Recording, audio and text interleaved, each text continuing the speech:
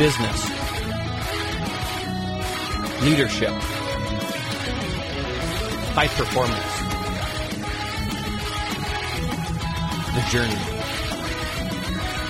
Welcome back to the Patrick Metzger Show, everybody. And my guest today has a tremendous story, to say the least.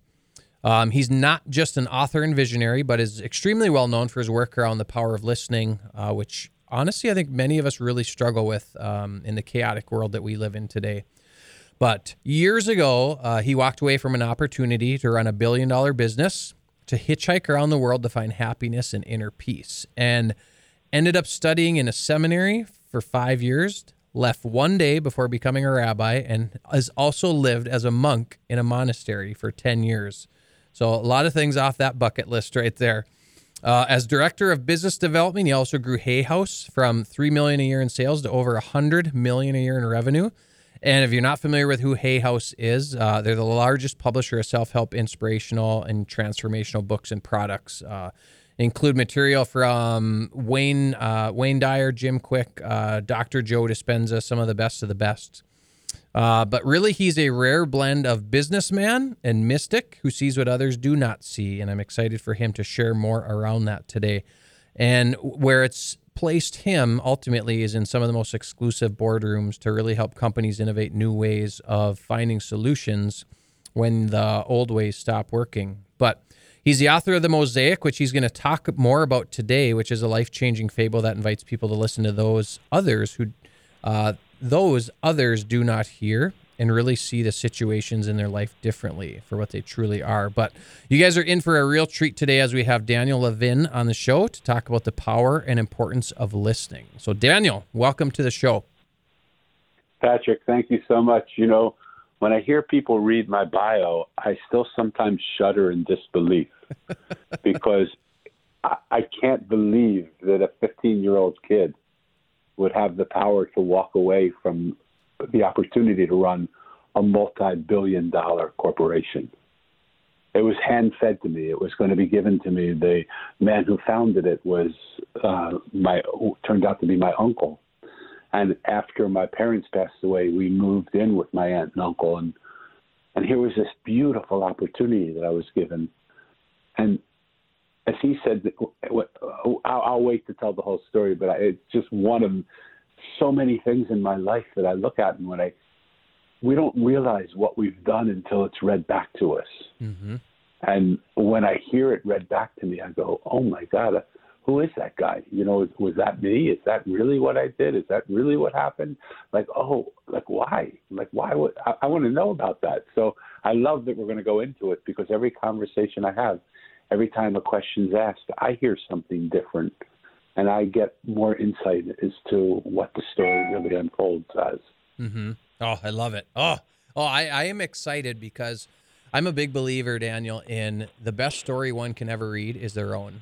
And I don't think many people read their own story. So, but I can say this, I was super excited to have you on here today because I'm a big believer in listening and connection and really driving real, true, deep emotional connection with people and really finding the good in others, which, you know, to be honest, I used to really suck at that.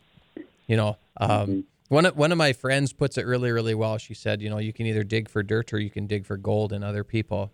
And that one really hit home with me once upon a time. And I want you to start with, because it really sets a tone kind of for everything we're going to discuss today and kind of lays the whole framework of it. But your book, The Mosaic, like I said earlier, a life-changing fable, really focusing in on listening to those that others don't hear, and maybe those people that really don't have a voice, if you want to look at it as that way. So explain to the audience, take us into the Mosaic a little bit. Thank you so much. I so appreciate your kindness in allowing me to talk about it. I've gotten older in years, as we all do as time passes, and I look back on my life, and so many people had the response to my life that even in the short time we've known each other, you've started out by saying that it's not the standard life. And so I thought, I want to write something about it. And originally I had written something quite different, and I sent it to a friend of mine who was my muse. And she said to me, Danny, this is a great book, but it's not your book. And I said, what do you mean? Do you think it was plagiarized? She said, no. This is a self-help. You've written a self-help book, and you're not really a self-help person. You don't believe in changing people, fixing people, helping people, teaching people. You're a storyteller. Why don't you tell a story? And I like to think of myself as being this big, burly sort of guy, a guy. And I said, and I looked at her and I said, oh, so what do you want me to do? Write a fable? And she said, exactly. And I fought her for about a minute and a half until I realized in the telling of a story, what happens is there is no teaching in a story. We just tell a story, and people listen to the story. And somewhere between the time it leaves the mouth of the speaker and it enters into the ear of the listener, the story becomes a different story. It becomes their story. Mm-hmm.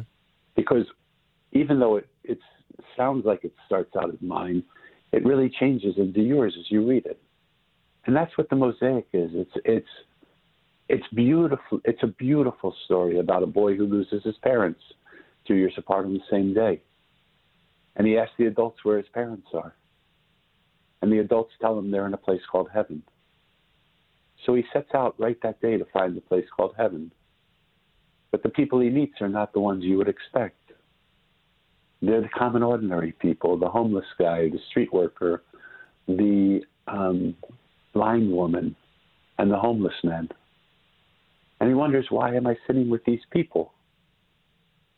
And a voice says to him, you don't have anywhere to be. You're traveling, you're walking to find this place called heaven. Just sit with them and listen to them tell you their story. Patrick, in every single case, when he sat with people and listened to them speak, he realized the person that he initially saw wasn't at all who they were. And I'd be happy to tell you a story down the line as we go into it of one of those occurrences, or many of them. But in seeing that nobody was like what he thought they were, once he heard their stories, nobody was who he saw them to be. He wondered, do I see anything in life the way it is? Or do I see everything the way I am? And in that moment, he looked over to his right and he saw a monk unzipping the sky. And the monk invited him to come through the sky into a parallel reality, where he met the wise one who was the keeper of the mosaic. Well, the mosaic was the totality of all the pieces of this world. And he was arranging all of the pieces, but what was interesting is he was arranging the pieces of Mo also. Because we're made up of all the pieces, all the things that we are, all the things that we've done, all the things that we can't stand about ourselves, all the things that we love about ourselves, all the things we're scared of, and all the things we marvel at. They all make us up. And if any of those pieces are missing from the totality of our mosaic isn't complete. And when you take the totality of who we are and you bring the presence of who you are into the world that you live in, then you become part of a bigger mosaic, because every piece is made up in the same way. And so what I found is wherever I go now, whether it's conferences that I speak at, boardrooms that I walk into to listen to people or talk and speak with people, hospitals, prisons, families, when I bring my presence and I bring the totality of all of my pieces, I'm able to hold a space for people to feel loved and accepted, listened to and heard, acknowledged and validated. Because I'm not shunning away from any of those pieces in my own life. And when people feel loved and accepted and listened to and heard and acknowledged and validated, they start to feel invincible. And they feel like the walls that they have around themselves for that moment, they don't need anymore. And when they drop those walls down, all that remains is who they are. And that's when we can have real connection with people. When who you are and who I am get a chance to see each other. And if you think about a mosaic, none of the pieces teach each other what to do or help each other or try and change each other or fix each other. They're whole pieces and broken pieces, big pieces and small pieces. But all those pieces do is they hold each other. They just hold each other. And in the holding of each other, they create an artistry that is so magnificent and so much more beautiful than any single piece that it's hard to even imagine that we would want to try and go at this alone. So whether that be a family that you're building, whether that be a company that you're creating, whether that be a community that you're building, a country that you're involved in transforming, whether it be a political party or a prison, whether it be a medical institution or a school of learning, what would happen if we embraced each other and held each other and loved and accepted each other and listened to each other and acknowledged and validated each other? And we became a mosaic of all of us together in that moment. Wow. That's all I can say right now, Daniel, is wow. Like that's the deepest thing I've ever had anybody dive into on this podcast in such a awesome, unique way of how you put it as well. Yeah, everybody needs to listen to the last 5 or 6 minutes of what you just went through multiple times to embrace that concept of all the pieces and the ownership of who you are and what everything is, and not looking for specifics in yourself or the world around you, of looking so much more deeply beyond all of it, I think. Yeah, sometimes we feel in order to become something new, we have to let go of something old. Mm-hmm. But how about if we didn't? Mm-hmm. How about if we just needed to embrace everything that we've been and invite everything that wants to come to us and create the totality of who we are together? Yep. Because everything we are is so important to making up who we are right now. Oh, absolutely. People, I think a lot of people, Daniel, struggle with, they think all those pieces of themselves, they think, they see it as some are negative or toxic or bad, some of those things that are part of their past, and they fight them. They fight them over and over and over and over every single day of their life. But yeah, what if we just own those things for what they were, embrace the fact that it's part of us, it's part of who we are, who we've now become, and wow. Oh, I love the concept of this. I thank you so much. So, Patrick, if we do that with ourselves, how in the world would it be possible for us to love and accept another human being, especially people that think outside of the silo of our own like-mindedness? Mm-hmm. If we can't even do it in our own beings. So one of the beautiful things that Mosaic has shown me, has opened up for me, is this idea that we can love for no reason. That instead of rejecting the things in us that we feel are bad or ugly or not good or not good, what if we were just to listen to them? Mm-hmm. Can I share a story with you? Absolutely. I've had the opportunity to live amongst and be friends with some of the richest people in the world. We've sat at dining room tables together, and they've been kind enough to give me their counsel and ask my counsel. And I've been lucky enough to sit also on street corners with the poorest of the poor. And they've been kind enough to give me their counsel and to ask my counsel as well. And what I found is that we're all so much the same, that we all want so much to be loved and accepted and listened to and heard and acknowledged and validated. Well, amongst those thousands, maybe even millions of people that I've sat and talked to over the course of my life, I've met a lot of really influential people that have really changed me.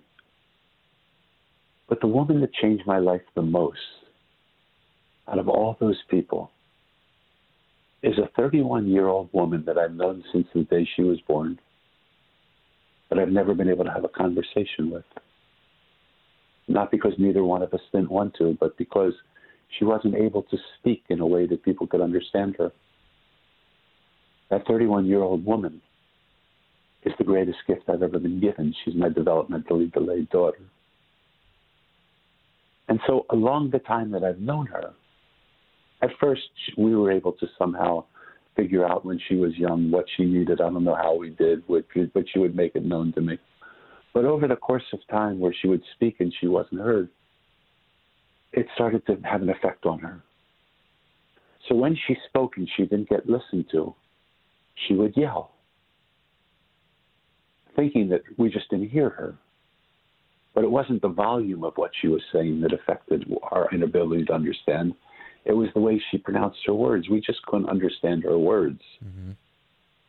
Well, when she started to yell and we didn't understand her, then what she would do is she would tantrum. And it didn't matter if we were in the middle of a store, at a business meeting, walking along the beach, at friends' homes, at a restaurant. When it happened, it happened. And when we didn't listen, when she tantrumed, she would attack. She would come running at me and try and bite me or pull or rip my shirt or do something.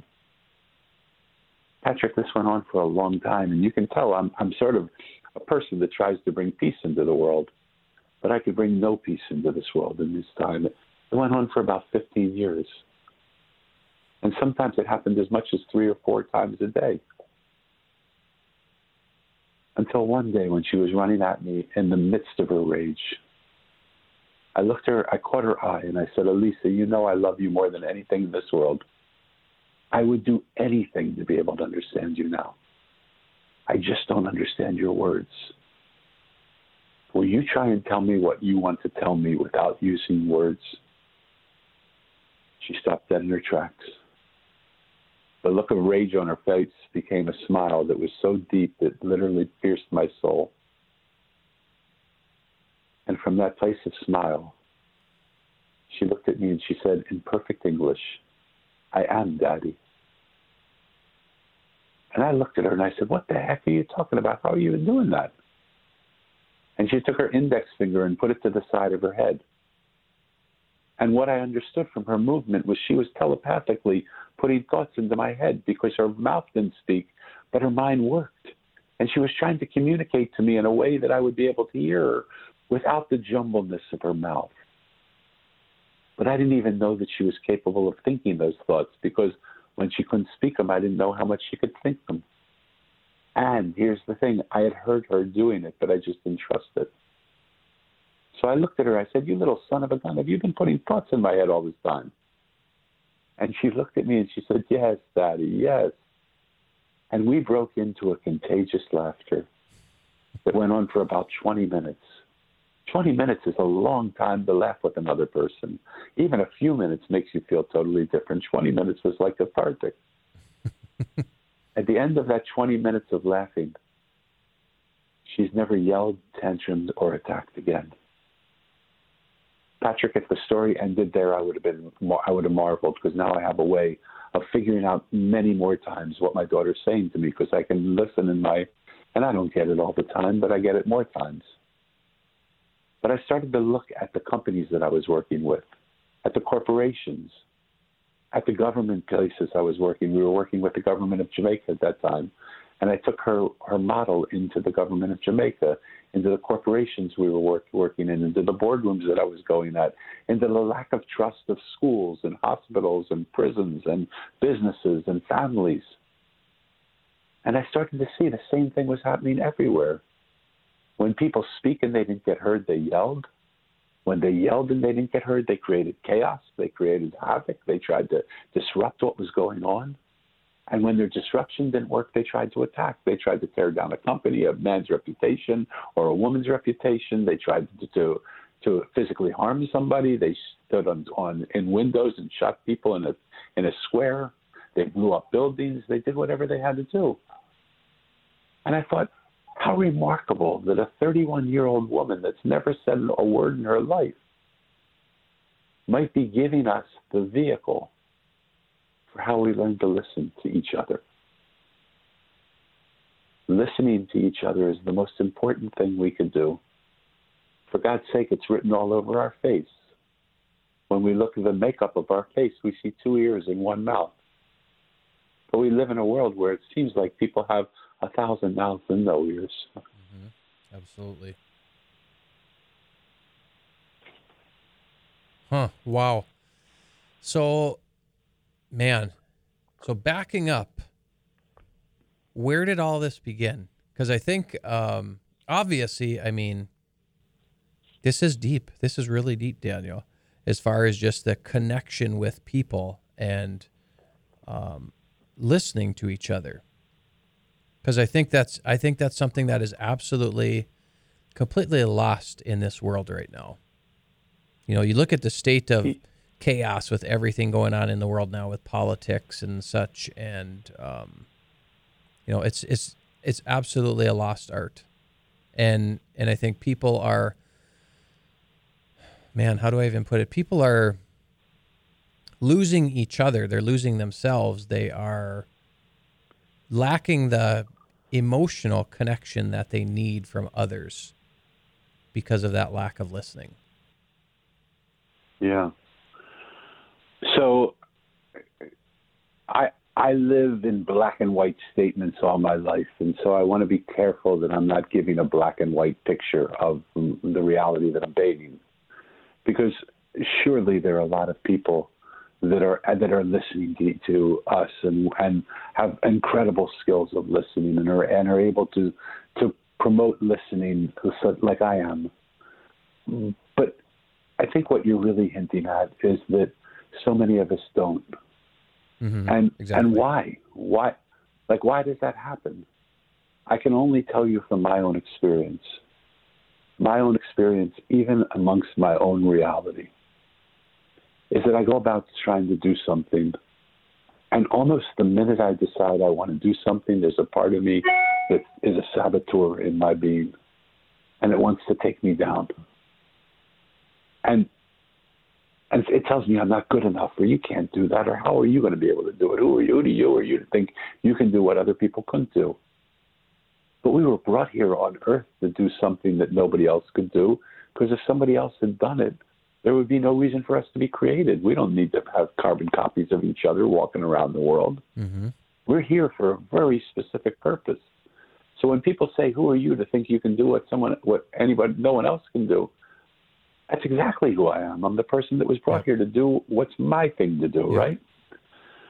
But because we don't even trust ourselves, just like I didn't even trust the voice of my daughter coming into my head, what we end up doing is we end up hitting ourselves. And if you could see me, imagine my right hand hitting me in my own face. And imagine me doing it all over my body, top of the body to bottom of the body.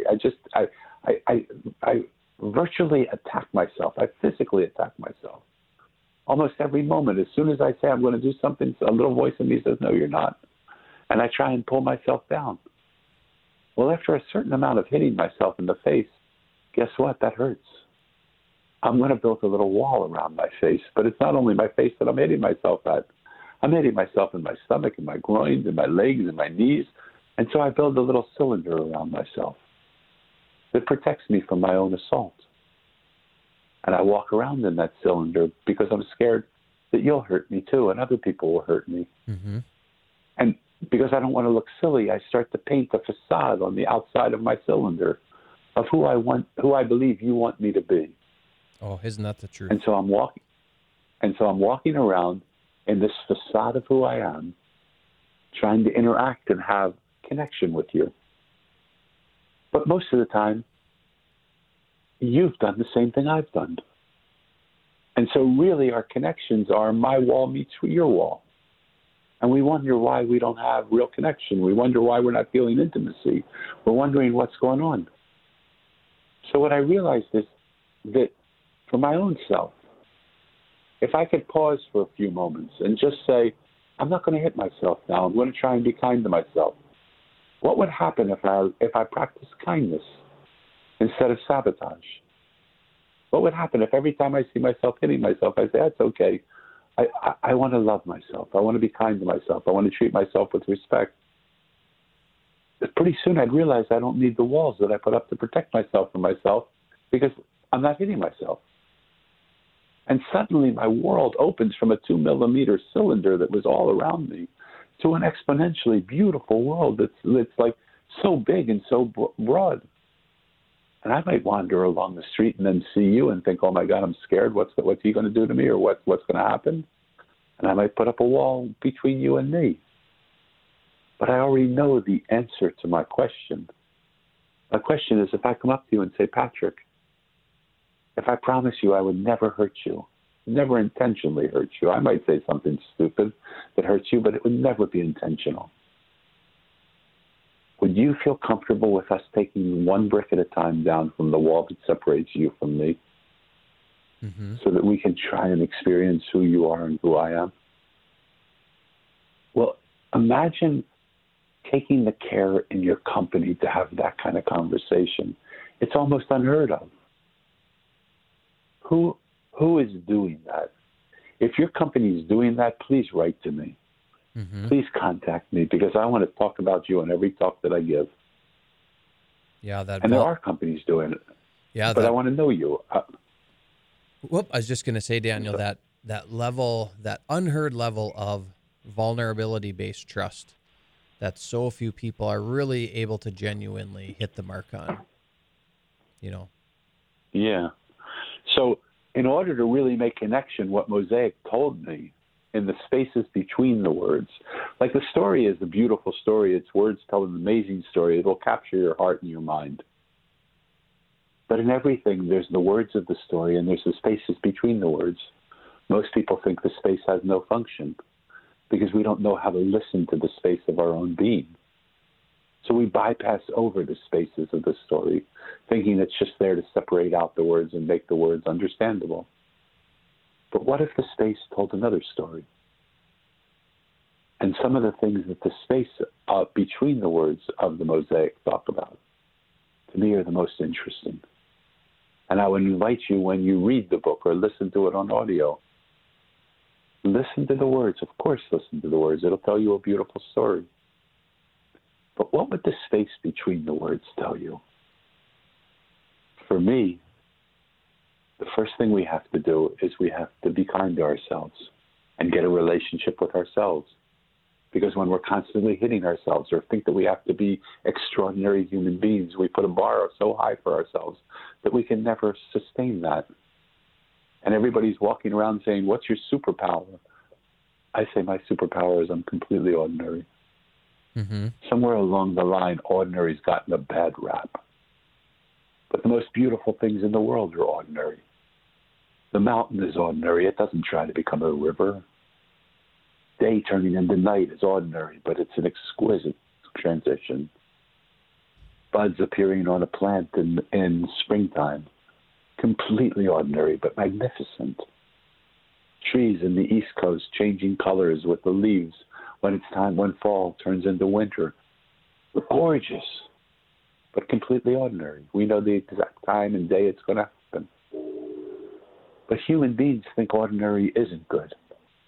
We have to be extraordinary. So I say to them, if ordinary is something you don't want to be, why do you want to be extra of something you don't want to be? And they say, well, that's not what I'm talking about. I said, well, yeah, but look at the way the words are used. Yep. Extraordinary things happen when extraordinaries come together. We create extraordinary things. And we become ordinary when we allow a person to be themselves. Because that self is like a sunrise. It's like a mountain. The mountain doesn't try to become a river. I think Einstein said if you take an elephant and try and tell him that he has to be smart, he has to learn how to climb a tree, he'll spend his whole life feeling he's stupid. Why do we try and always be something we're not? We spend our whole life feeling less than we are and not good enough. Why not just practice the presence of you?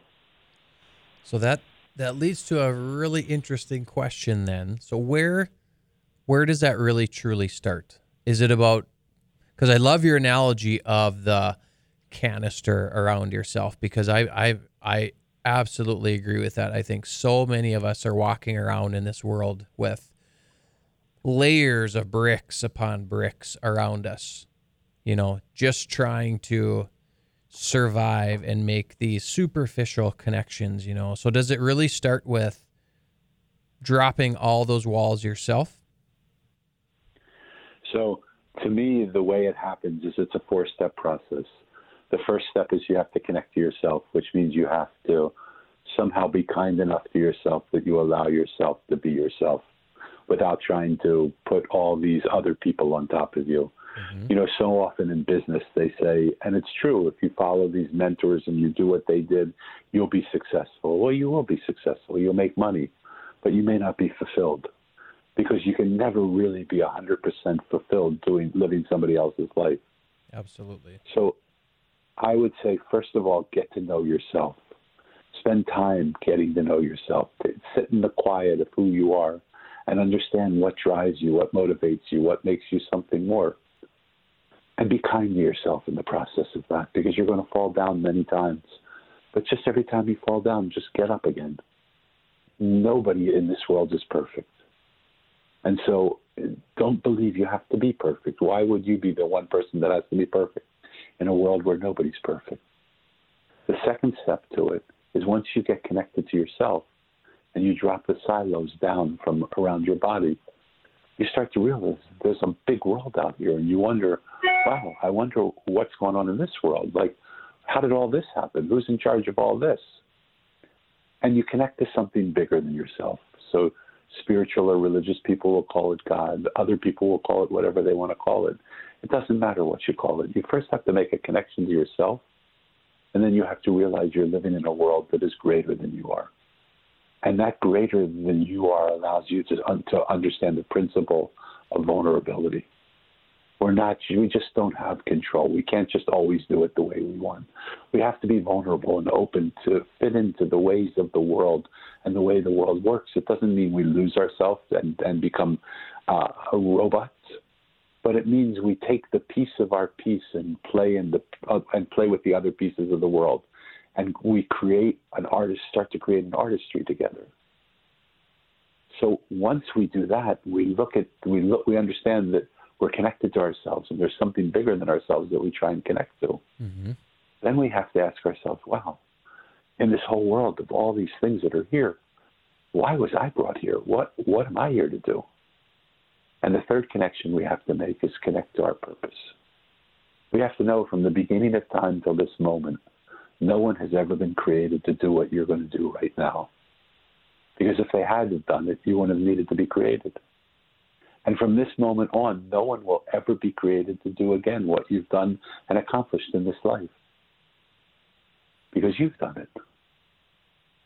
So if this moment in time holds that much importance, don't you think it would be important to sit with yourself a little bit and understand what your purpose is and why you're here and what that special ingredient is? What's that special little way of doing it? What's the secret sauce that you bring to this situation that nobody else could bring?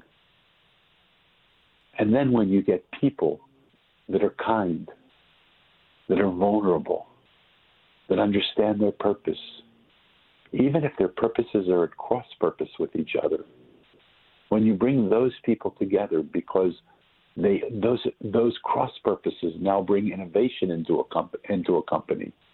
Because if we always do things the way we see it, we'll never do something new in a new way that we don't see. When you bring those people together, that's who Margaret Mead was talking about when she said, throughout all of civilization, a small group of people have changed the course of society. And a small group of people will continue to change the course of society. It doesn't take a lot of people. That's very true. It takes a few people who are kind, vulnerable, connected, purposeful, and connected. So walk me through those 4 steps again, because as you were walking through those, I saw my own journey of kind of the one I have taken. So number 1 was really connecting to yourself. Be easy on yourself. Accept yourself for who you are. And that's obviously the hardest part, I think, for most people, because most people, I really believe, Daniel, don't really truly know who in the world they even are, and they're always fighting themselves, And then number 2 was drop the silos. You said, see the big world, connect to a bigger purpose. To me, that's been one of the most recent ones for me, of just seeing why you were really put on this planet and in this universe in the first place. Step. The third step of why we're put on here is the third step. Yep. The first step is to connect to yourself. So in connecting to yourself, you have to drop the silos because you can't connect to yourself if the silos are up. The second step is connecting to something bigger than yourself. Mm-hmm. And once you realize that you're in this bigger world and you connect to something else that is driving this world, that is running this world, that is benevolently, that is either what you believe to be a benevolent force of this world that wants to help you have what you have, or an evil force or a bad force in this world that's trying to keep you from it, you have to come to peace with what you believe this world is doing. And if you believe it's a world that is trying to keep you from being yourself, you will have some problems. Mm-hmm. You have to get to that place where you're vulnerable enough to accept that the creator of this whole experience, is cheering you on. They're your cheerleaders. They want you to succeed. This world wants us to succeed at what we've been given, the work that we've been come here to do. And so it's a benevolent, kind world. And when we become vulnerable, step 2, the practice of step 2 of realizing something bigger than yourself is realizing we're vulnerable. And we give up some of the control we feel that we have to exert in this world. My place is to control you. I tell you what to do. I do what I do. I do what I want to do. Don't you tell me what to do. So many people live that sort of life. Mm-hmm. But when we realize that together we're better than we are alone, we start to open up and say, well, gosh, together with the one who created this universe, we would be even better. Like sometimes people come to me and say, Danny, I just don't know what to do. I can't do this. And I said, great, that's the greatest place you could ever be in. So if you realize you can't do it, what power running through you can do it?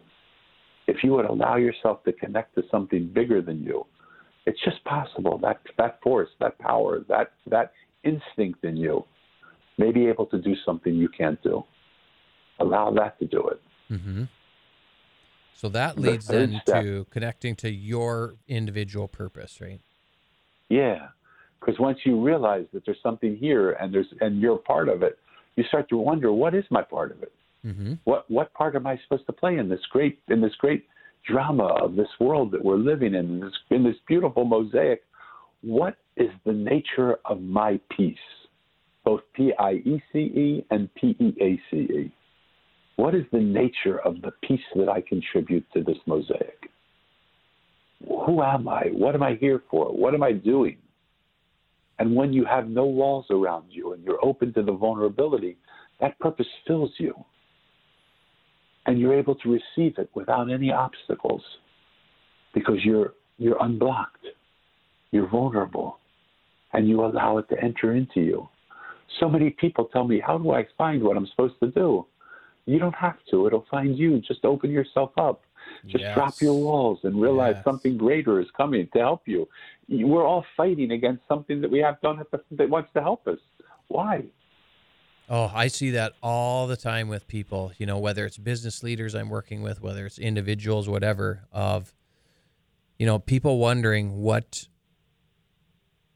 is my purpose? What am I meant to do? They just can't find fulfillment. And I truly believe it is because people are just not connecting to themselves first or with themselves first. Before you ever find your purpose, like you said, you got to find yourself. Yeah. And then once you find yourself, you have to allow something bigger than yourself into your life as well. Mm-hmm. And it's that blend, because if your walls are up and you're not vulnerable and you believe that you are the one that has to do everything, what a tireless job that's going to be. I mean, how much pain and suffering are you going to take trying to change the world on your own? You're not supposed to change the world. All we have to do is embrace and hold the world. If you look at the pieces of a mosaic, they tell you exactly what they do. They don't change or fix or convert somebody. They just hold each other. Yeah, and as holding each other, go ahead. I was just going to say, as you think of the concept of a mosaic, of something that was maybe something where you look at it, it's broken, it's been destroyed, it's been smashed into pieces. But when you put it back together, it's something beautiful. Yeah. And so why do things get broken and smashed? And I believe if you follow the example of my daughter, speak, yell, tantrum, attack, it's because we haven't listened. If we listened, our mosaics could be beautiful whole pieces coming together to create beautiful whole piece. We don't have to be smashed. We don't have to be broken. We don't have to be shattered. Mm-hmm. It's only because we haven't listened that the increasing of intensity of trying to be heard happens to us. So just to finish with the fourth step, then is once you practice kindness and you know yourself without any walls, once you start to see that there's something bigger than yourself, and you get to be in alignment with that bigger self, and you practice the art of being vulnerable. Once you then understand the purpose of why you're here, then you start to connect the pieces of your mosaic and you build your mosaic. And that's when you become a wholly integrated human being who, by your sheer presence, connects other whole people to their wholly integrated human being. And when those wholly integrated human beings come together with each other, when simple, ordinary pieces come together, extraordinaries create extraordinary artwork. It's all the ordinary pieces of the mosaic that come together that create the most beautiful artistry you could ever imagine. And that's when change happens. That's when connection happens. That's when the world, through just the embrace of our love, transforms itself. And that's in a business, that's in a family, that's in healthcare, that's in education, that's in prison reform, that's in government, that's in romantic relationship. Wherever you want to put the focus of that 4 steps of connection on, you will find transformation if you practice the practices. I love it. You know, I as you describe all this, I think of the people that I've connected most deeply to in my life ever. You know, and as you take yourself step by step through this, they are people that know themselves. They are people that are very openly trusting. They're transparent. They're humble. They're analytical. You know, they maybe don't completely know their purpose, because I think that's an infinite game to an extent. It's always being worked on, but they have a pretty darn good idea of it, you know. And they see the whole picture of everything, you know. They like exactly like you said, they see the world for how big it truly is, you know, and realize that we're just a speck of dust in it when it really comes down to it. Yeah. Okay. Wow. So you said wow a lot. I want to know what goes through your mind when you say wow. When I keep saying wow, it honestly means, Daniel, like, it's so deep. I don't even know how to respond with words, yet there's so much going through my mind. Yeah, my radio guy was smiling there at me when I said that again. So Spencer's laughing back there. But no, I keep thinking just like, oh my gosh, like, this is just, it's unbelievably simple how you put it, yet so hard for people to achieve. And it really makes me want to dive into now, how in the world do you come to a conclusion like this? I mean, obviously you've had a tremendous journey through your life, and I'm really curious as to what were the things that brought you to this point?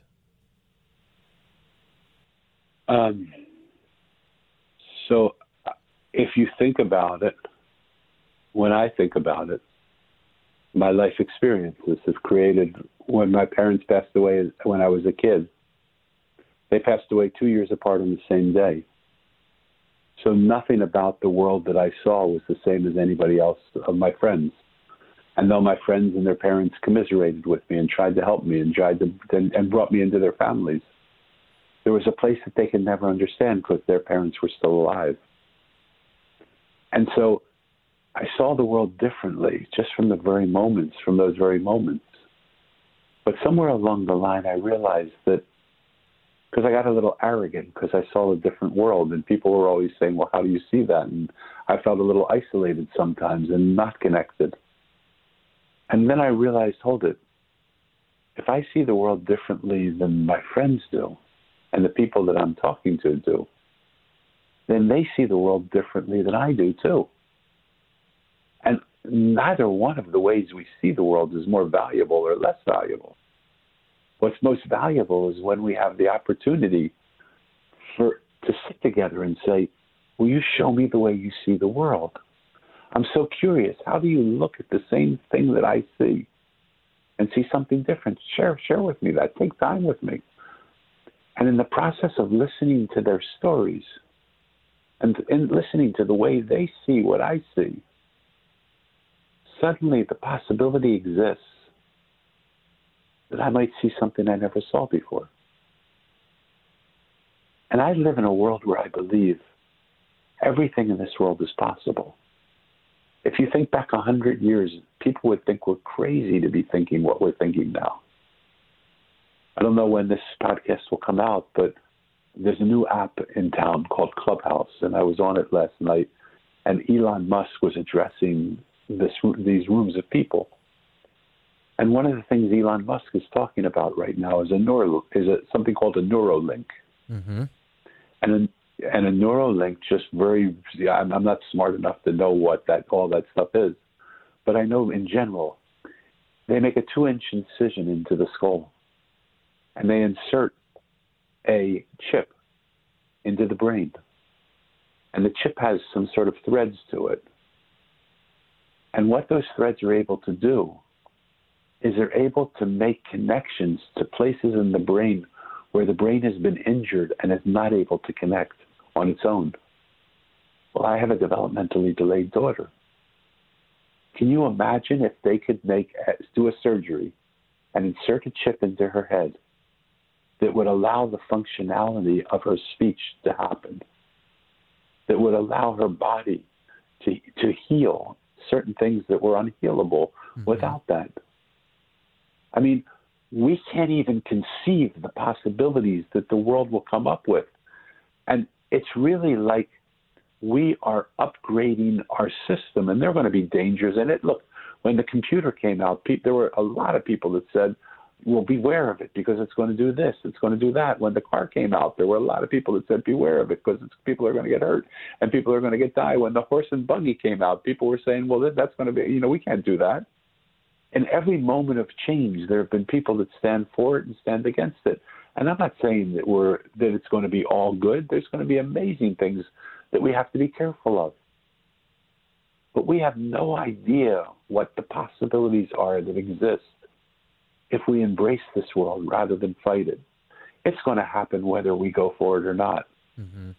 And so why wouldn't we listen to the world around us rather than fight it?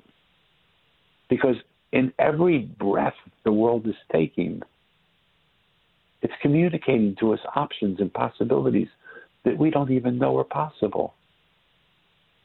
Paraplegics will be healed by something like a Neuralink. If it's not that, it'll be something else. Yep. People that are dying of cancer will no longer die of cancer because cures will be found. People who are incapable of speech will be starting to speak. People who can't see will start to see.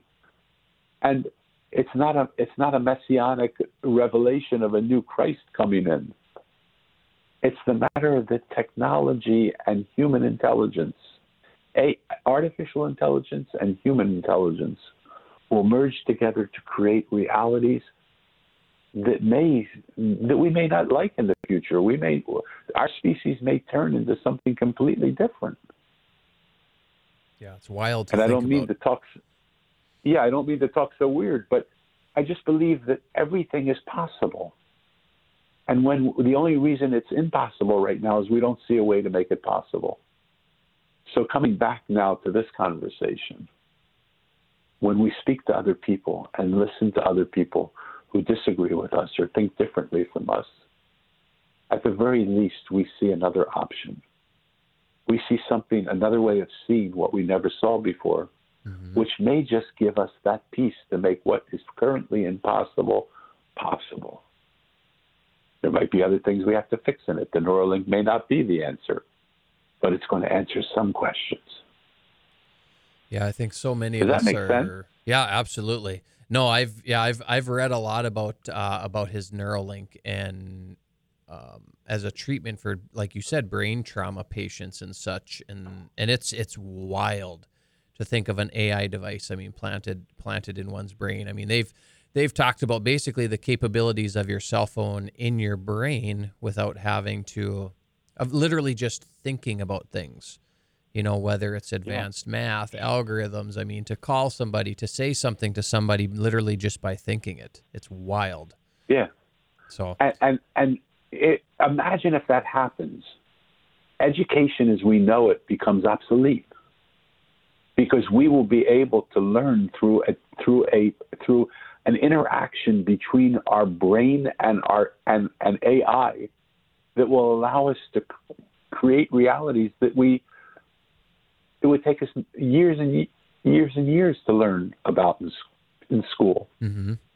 We'll have the option to speak foreign languages in moments rather than in years. I mean, it's just amazing what's possible. So I don't want to get caught in the Elon Musk Neuralink, Yep. but what I want to say is that this process of listening, this gift of listening, is such an exquisite present that we've been given. And I just want to share one more thing, and if I can, and then I'll try and quiet up. When I was given this sort of assignment to start a revolution of listening, I looked at my teachers and mentors and my inner guide, sort of voice, and I said to myself and them, boy, you must be low down on the totem pole to find someone to listen. I mean, is it really that bad? Because look how much even in this conversation I'm speaking. And they said, well, two things. One, we do want you to listen a little bit more. But they told me something else which was really important, and they said, this is far more important than what you think. You think listening happens with the ears. It doesn't. It happens with your heart and your soul. Mm-hmm. So what happens when you speak, you have an engaging way of speaking. People's minds get occupied in the stories you're telling. They get occupied so much that they follow the story. Well, guess what? Fear lives in the mind, Danny. It doesn't live anywhere else. And so when you occupy the mind and the mind's engaged in the stories you're telling, fear takes a little nap. And suddenly you're able to connect to the heart of another person. You're able to connect to the soul of another person. And you're able to listen to what the heart and soul of a person are saying to you, unobstructed by the fear of a person saying, what are you doing? What's going on? And it's not like voodoo or magic or anything. It's the way it was always intended to be, that we love each other from our hearts. We feel each other soul to soul. And as you're listening to that, and I'm sure everybody listening here has had this experience in one way or another. Have you ever heard a person speak and you hear their words and you know it's what they believe? They're not lying to you with their mouth, but you just feel instinctively it isn't what they really believe. It isn't the best thing for them to do. Oh, absolutely. Well, how does that happen? Right? So how does that happen? It happens because somehow you're tuning into their heart and their soul. And you're hearing that message. And when those messages are not aligned, chaos happens. But when you align heart, soul, mind together, body, all together, and you listen to the harmony of the symphony of those sounds, you create a music or a mosaic that is just absolutely exquisite. Yeah, it's amazing when you sit down with people, Daniel, and when you either feel a connection or you don't feel a connection. Whether it's just a general conversation, whether it's, even just being on the podcast, even having you on the podcast here, you're such an unbelievably tremendous storyteller in how you speak. It just absolutely pulls a person in, and it connects.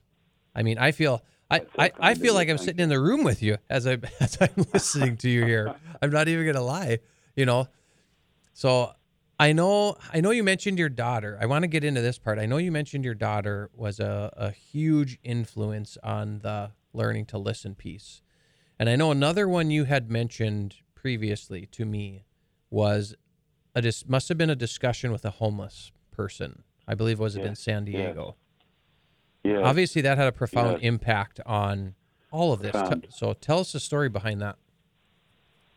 So I was walking down the street in San Diego, and suddenly my eye was drawn to a man who was sitting. There must be a name for it, but I can't figure it out. Where the pavement meets the building, that intersection where the pavement and the building meet. Mm-hmm. His bottom was on the pavement, his back was against the building, and in front of him he had a hat and a little sign. And something about him, I felt compelled to go up to him and speak to him. And so I came up to him and I put $1 in his hat. And I just stayed there. And he looked at me and said, "What are you doing?" And I said, "Well, I just would like to get to know you a little bit. I'd like to talk to you. I'd like to hear your story." He said, No, this isn't the time to hear stories. This is like, I have a job to do. I'm here. It might not appear much to you, but this is my job. I need to make money. And if you're here and I'm talking to you, I'm not going to make money because people aren't going to stop. They're going to think I'm just talking to you, and I need to make money. Yep. So I said, I completely understand. How much money will you make in the next half an hour? He said, I make $5 a half an hour and $10 an hour, and I work about 17 hours a day. And I use that money to take care of other homeless people along the way here because they're not as good at doing it as I am. So I said, hold on a minute. And I looked in my wallet and I saw I had a $50 bill. And I handed it to him. I said, I don't want to put this in the hat. I want to give it to you so you put it in your pocket. And he said, why are you giving me $50? I said, because I don't want you to worry about the amount of time I spend with you. Yep. I just want to have about a half hour with you where you're not worried about it. And he said, okay, you're really weird. Go, you can sit down.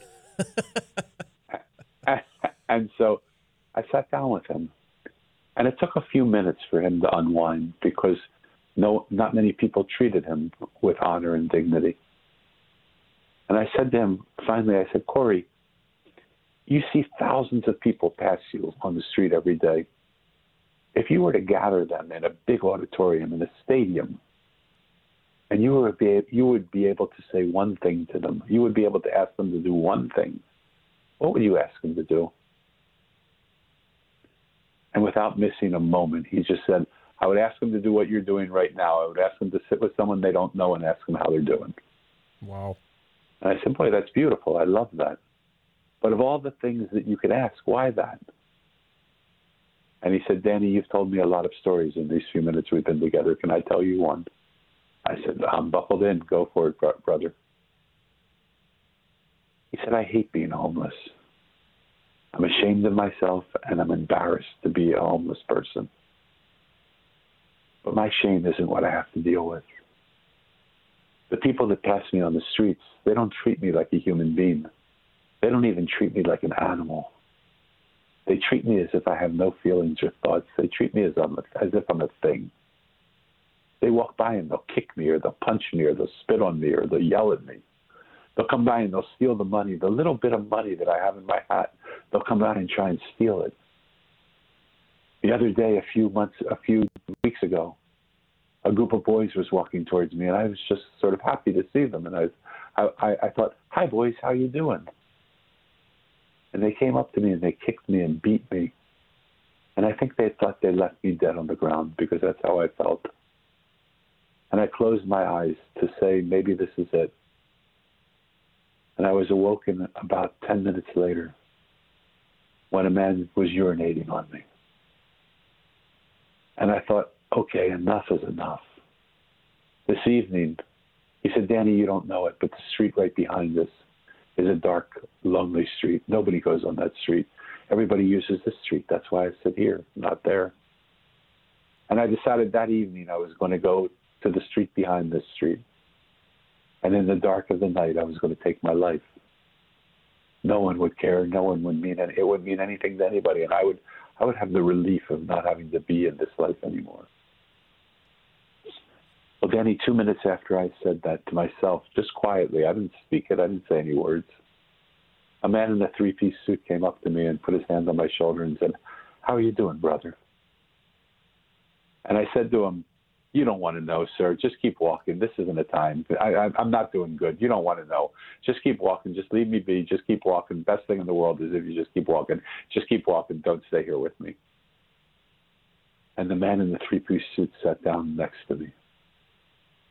And he said, "I do want to know, my friend."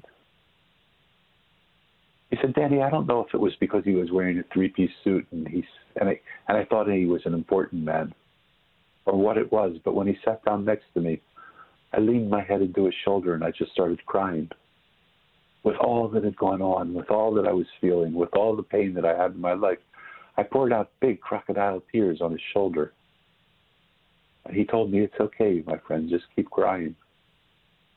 And I cried and cried, and then my tears stopped, and I just started to tell him of the pain that I was experiencing. Danny, you know, the whole thing took only about 10 minutes. He didn't try and fix me. He didn't try and change me. He didn't try and help me. He didn't try and do anything for me. He just sat there and he listened to me. I wish I would have seen him after that day. Because what I realized in that moment is I couldn't take my life anymore. An important man in a three-piece suit felt I was important enough to take 10 minutes out of the course of his life and listen to me and sit with me and let me cry on his shoulder. He said, "I wish I could have seen him again. I wish I could have thanked him. I wish I could have told him he saved my life that day." Well, that story impacted me so much. You know, there's something called the butterfly effect, where a butterfly flaps his wings in one place and a wind current blows in another area that lights up a city. Well, his story, that story Corey told me, impacted me so much that I started to tell it in every boardroom that I went into, in every talk that I gave, in every coaching session that I do, in everything that I did, podcast that I was on. I tried to include this story.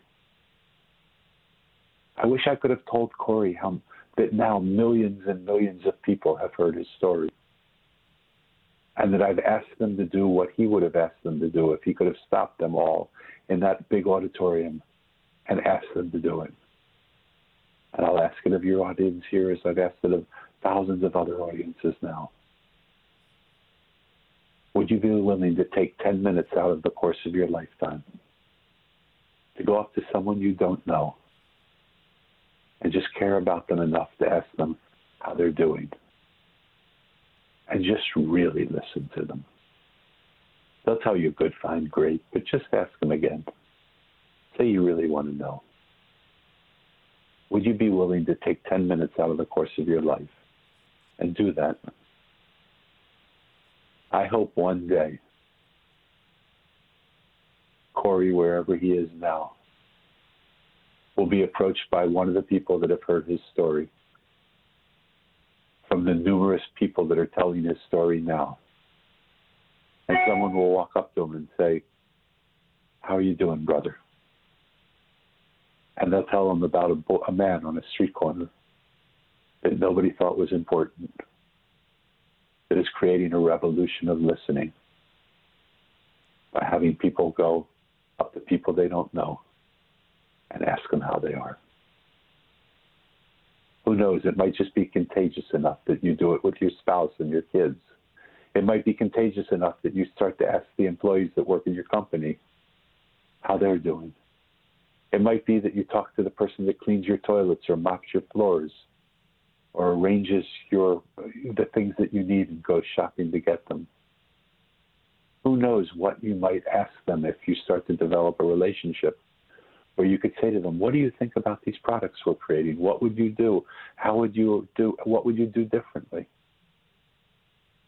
There is so much knowledge in the world if we would only listen to it and let us tell us what it would like us to do. extremely powerful there, and definitely extremely powerful challenge for everybody listening to this to just listen. Because I think all of us get caught up in that of whether it's a stranger, whether it's somebody whoever it may be. You ask, oh, hey, how are things going? And what do you get from people? You get a superficial response. Oh, great. Oh, fine. But ask one more time and ask very meaningfully. No, really, how are things going? And when you make that connection, you make eye contact with people, that's when you really get the answer. And that's when you really get that true, deep emotional connection with people. Absolutely. So if I can add one more thing, because I know we're coming to a close, just one short little thing. If you would have the care and the concern to go up to someone you don't know and ask them how they're doing, promise me that you will take the same care and concern and actually ask yourself, how am I doing? And sit and listen to the response of your body, of your mind, of your heart, and of your soul. Great advice. Great advice for every single one of us. So, oof, Daniel, you sucked me in, man. You can spit me out now, okay? No, man, I don't even know where to begin. Enlightening is what I think. I think of extremely humbled to have had you on here today. Of just, and the importance of how powerful listening and connection is. True connection, because I think there's a big difference, obviously, as you've shown us. So, hey, Daniel, where can our listeners find you, follow you, buy your book, The Mosaic? So thank you so much for asking. The book is available from Amazon. My website is danielbrucelevin.com, and I'm sure you'll have that in the show notes. Mm-hmm. I am here for anyone who feels that they are not listened to, anyone who feels they're not heard. I have a link that I can give you that will give you access to have a free 30-minute call with me. I'm not trying to sell you anything or do anything. I just want people to know there's a pocket in this world where people can feel listened to. And if you feel that you want to work together with me, that's another conversation that we can have. But even more important than following me, what I invite you to do is get to know yourself and follow yourself. Do I have time for one last story, or we're on the out? No, absolutely. Absolutely. Okay. When my parents passed away and I lived with my aunt and uncle, I had an opportunity to run a multi-billion-dollar company. And my friends in that period of time were the sons and daughters of some of the richest people in the world. And I remember one friend in particular who was my best friend. And we would sit around and the fountain in the place where we lived, and we would just talk about what our dreams were and how we were going to change the world together. We had the intelligence, we had the money, we would have the money, we would have the wherewithal. And when I walked away from the opportunity to do that business, he was so mad at me, my best friend. He said, I'm never going to talk to you again. You're just an idiot. You're going to give up this opportunity. You're going to give up our dream. You're going to give up everything we've talked about to just hitchhike around the world and find yourself. I mean, come on, man. How stupid is that?